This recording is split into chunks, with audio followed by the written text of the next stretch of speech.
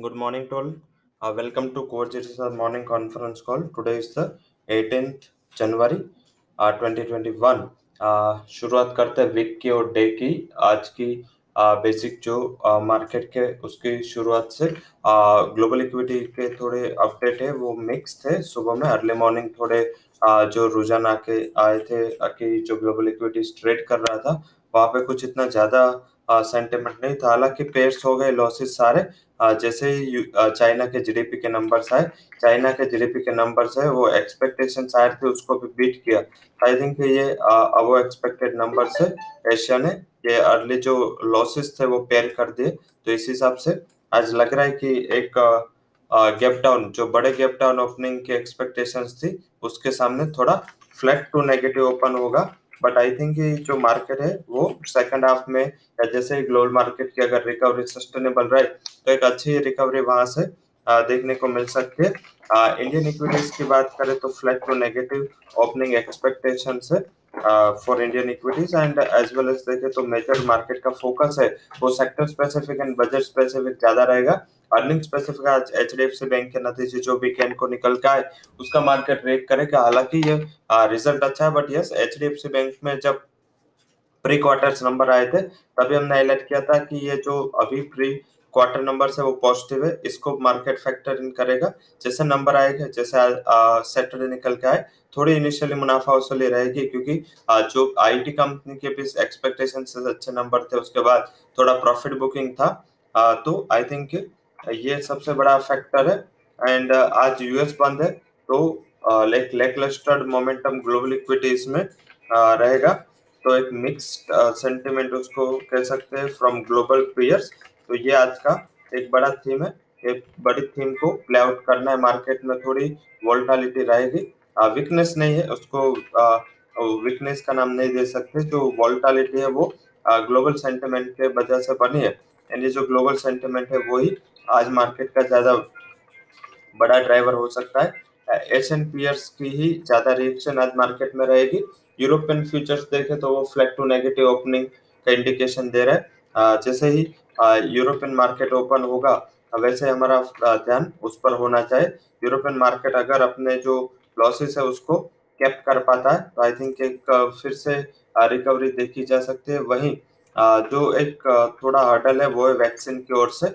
Vaccine से जो अभी तक ऑप्टिमिज्म था या पॉजिटिविटी थी थोड़ा रुझान फ्लैटन रहा है। थोड़ा ये जो पॉजिटिविटी थी उसमें थोड़ा एक सेंस लगा है। उसका बेसिक रीजन ये है कि जो वीकेंड में न्यूज निकल के आए कि जो वैक्सीन से फाइजर एंड एस्ट्राजेनेका वो जो भी इसराइल एंड नॉर्वे में उसका काफी खराब इम्पैक्ट आया है। काफी डेथ्स भी हुई है। इंडिया में भी हेल्थ वर्कर्स को ये वैक्सीन लगना चालू हुआ है।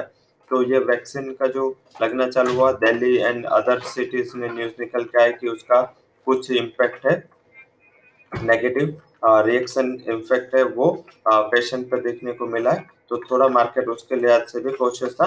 हालांकि जो सुबह चाइना के डेटा निकल के आए वो आज का सबसे बड़ा एंड सबसे अहम सेंटिमेंट है। तो आज मार्केट उसको ही फॉलो करेगा और हमें भी उसको फॉलो करना है। तो इससे क्या करना है, अगर गैप डाउन खुलता है मार्केट 14,400 का कॉल, निफ्टी का बाय करना है 120 130 के करीब 64 का स्टॉप लॉस लगा के 240 तक जा सकता है।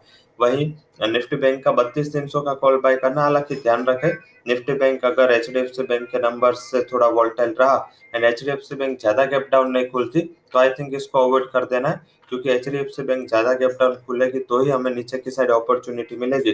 तो लेवल वाइज बात कर लेते हैं 290 300 के करीब जितना मिले एक बार एक कॉल बाय कर 120 का स्टॉप लॉस लगा 680 तक जा सकता है। तो ये दोनों रिकमेंडेशन हमारे ऑप्शन के लिए थी। तो अब बात कर लेते हैं जो कमोडिटीज में जो रिकवरी आई है। तो बट जो डॉलर इंडेक्स की स्ट्रेंथ है वो थोड़ी हमारे लिए रेजिस्टिव है, थोड़ी नेगेटिव है। तो उसके ऊपर भी फोकस करना है। तो ये आज के सारे सेंटिमेंट है जिसके ऊपर ध्यान रखते हुए ट्रेड करना है। न्यूज की बात कर लेते हैं जल्दी से। जो भी स्टॉक्स इन न्यूज रहे तो उसमें ज्यादातर फोकस रहेगा बजट के जो प्री बजट रैली में जो पार्ट है उसके, जिसमें इलेक्ट्रॉनिक्स सेक्टर आज फोकस में रह सकता है।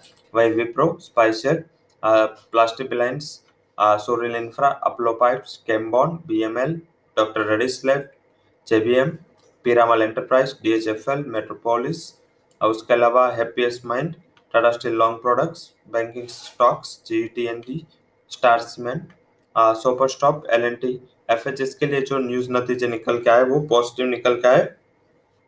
नेगेटिव साइड न्यूज एनबीएफसी के लिए, एमटेक ऑटो के लिए। एनबीएफसी के लिए क्या है कि आरबीआई गवर्नर ने वीकेंड में एक बयान दिया है कि जो एनबीएफसी के रेगुलेशन है वो टाइट हो सकते हैं। तो आई थिंक एनबीएफसी के लिए एंड बड़ी एनबीएफसी के लिए थोड़े न्यूज नेगेटिव है। वही करेंसी की बात कर लेते हैं, तो जिसमें USD buy and other pair sells, ये आज का एक सबसे बड़ा स्ट्रेटेजी है, क्योंकि डॉलर इंडेक्स में इंप्रूवमेंट है तो इसका नेगेटिव इम्पैक्ट होगा। वहीं जो येलन ने बात की वीकेंड में कि वो सेंटिमेंट ड्रिवन नहीं, जो भी फंडामेंटल ड्रिवन है वो डॉलर की वैल्यू चाहती, तो इससे डॉलर इंडेक्स को बढ़ावा मिला।